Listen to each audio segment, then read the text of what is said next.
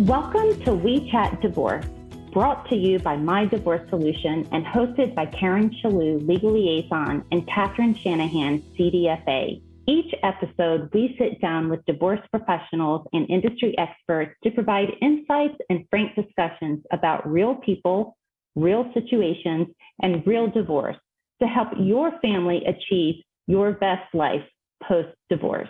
Welcome to We Chat Divorce, brought to you by My Divorce Solution and hosted by myself, Karen Shalhoub, Legal Liaison, and Catherine Shanahan, CDFA. On these special explainer episodes, we answer the top questions about divorce, giving you clarity and confidence as you navigate the divorce process. Thank you for joining us today as we get deep into the topic of how to prepare for divorce financially. Here are a few questions you may be asking yourself.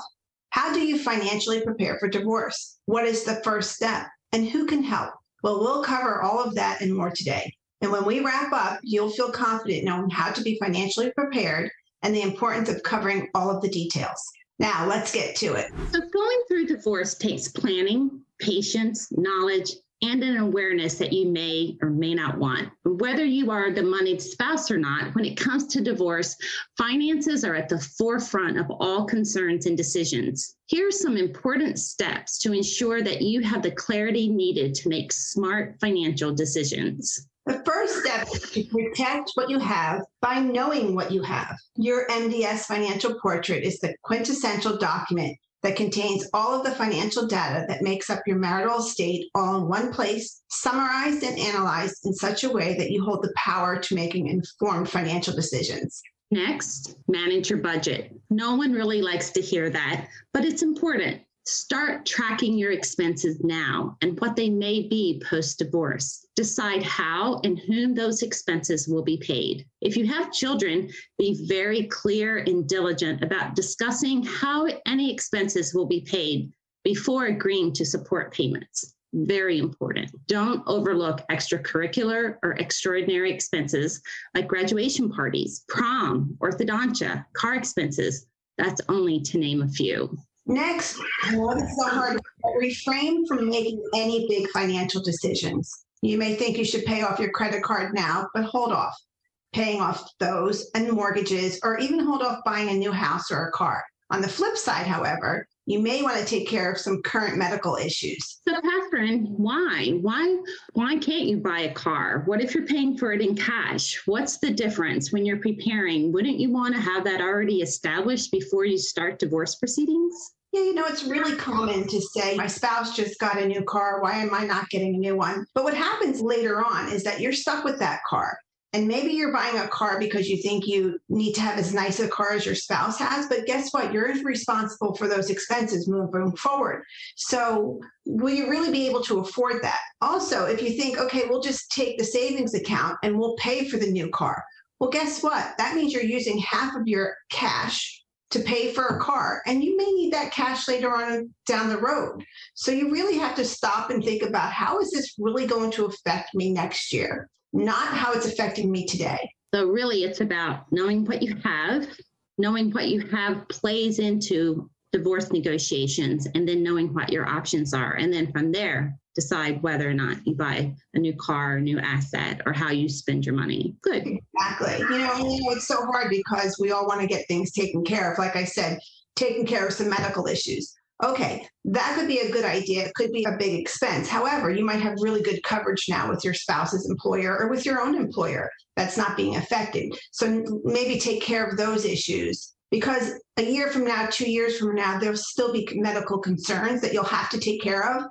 So it might be wise to do it now. You just have to check out your healthcare program and see if it's beneficial. Good. So next, gather as much documentation as you can. Financial statements, passwords, and login credentials, super important to accounts, tax returns, passports, social security cards, credit reports are just a few things to look for. And while we're on the topic of credit reports, Catherine, what's the difference between a credit report and a credit score?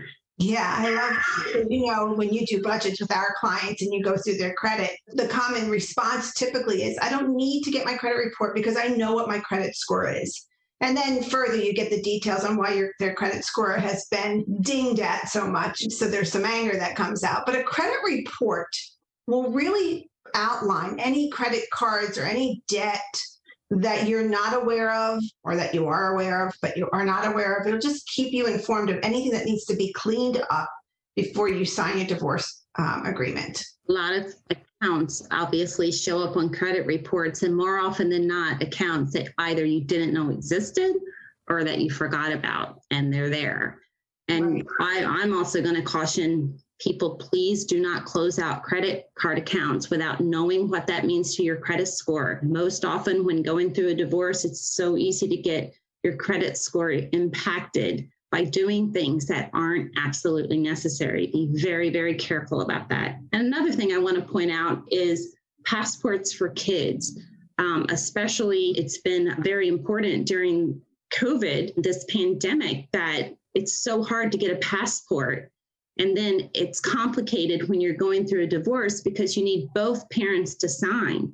And if you're adverse with each other for any reason and you're not getting cooperation from your spouse, that can be very challenging, especially if you need to make a trip. So that's just something to consider when you're considering divorce and you're gathering documentation. Check that out. Yeah, I want to talk about the flip side of that, Karen, about the passports. And it is really important to have anything signed before a total agreement is signed, because that's when everybody's willing to sign off on things. But even if you're the spouse who doesn't want your children traveling overseas, this needs to be in your agreement. You need to talk about this. And I know that could be on another episode for us, but before getting those passports, understand what that means and understand that you should have limitations if you want them for travel overseas in your final agreement. So this is a lot of stuff, right? So journal your financial fears and conversations that you have with your spouse.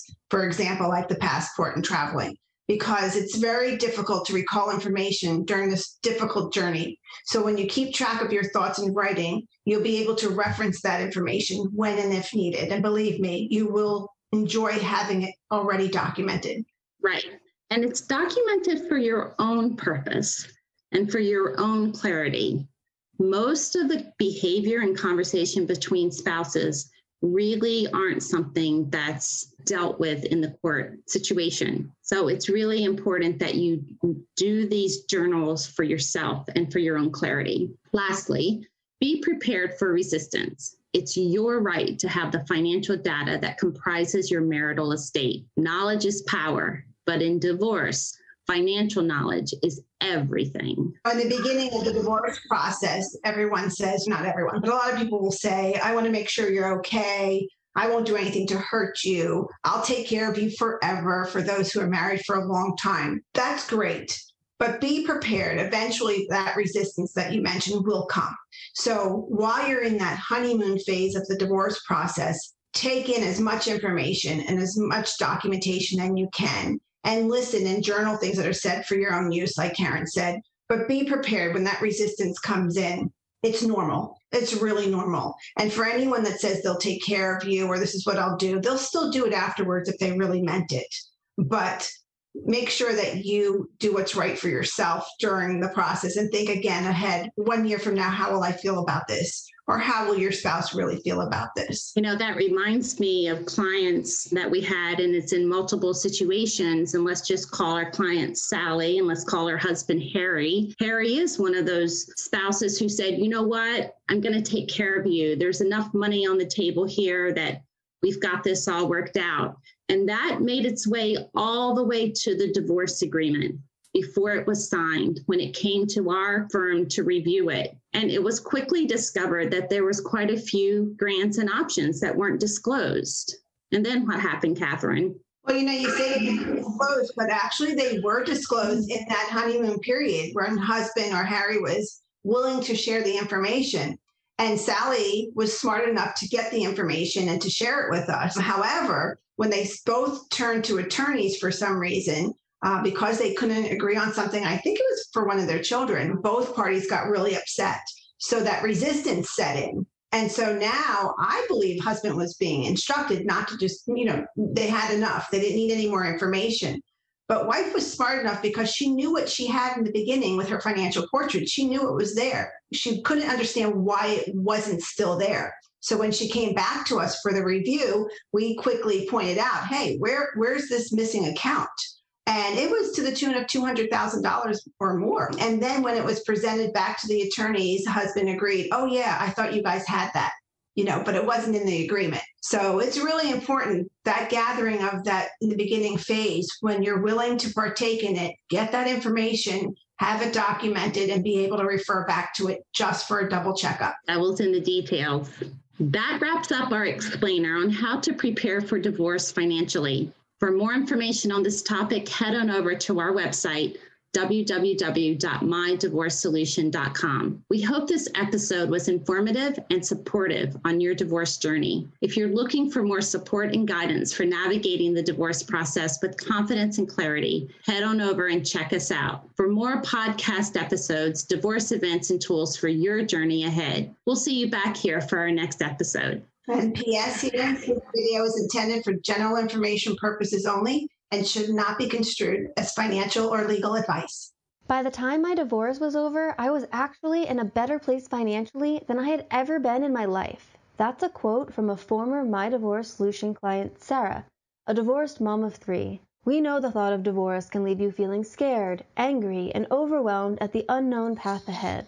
The first step to feeling in control of your future is to get a roadmap for the divorce journey. That's why we create a financial portrait for each client, a roadmap for decision-making and negotiation strategy, giving you the foundation to achieve the best possible divorce outcome. If you are looking for financial clarity, head to our website at mydivorcesolution.com to get more information on how the financial portrait can bring greater confidence and less stress to your divorce journey. Thanks for joining us for another episode of We Chat Divorce. We hope this episode was informative and supportive on your divorce journey. If you are looking for more support and guidance for navigating the divorce process with confidence and clarity, head over to our website at mydivorcesolution.com for more podcast episodes, divorce events, and tools for your journey ahead. We'll see you back here for our next episode.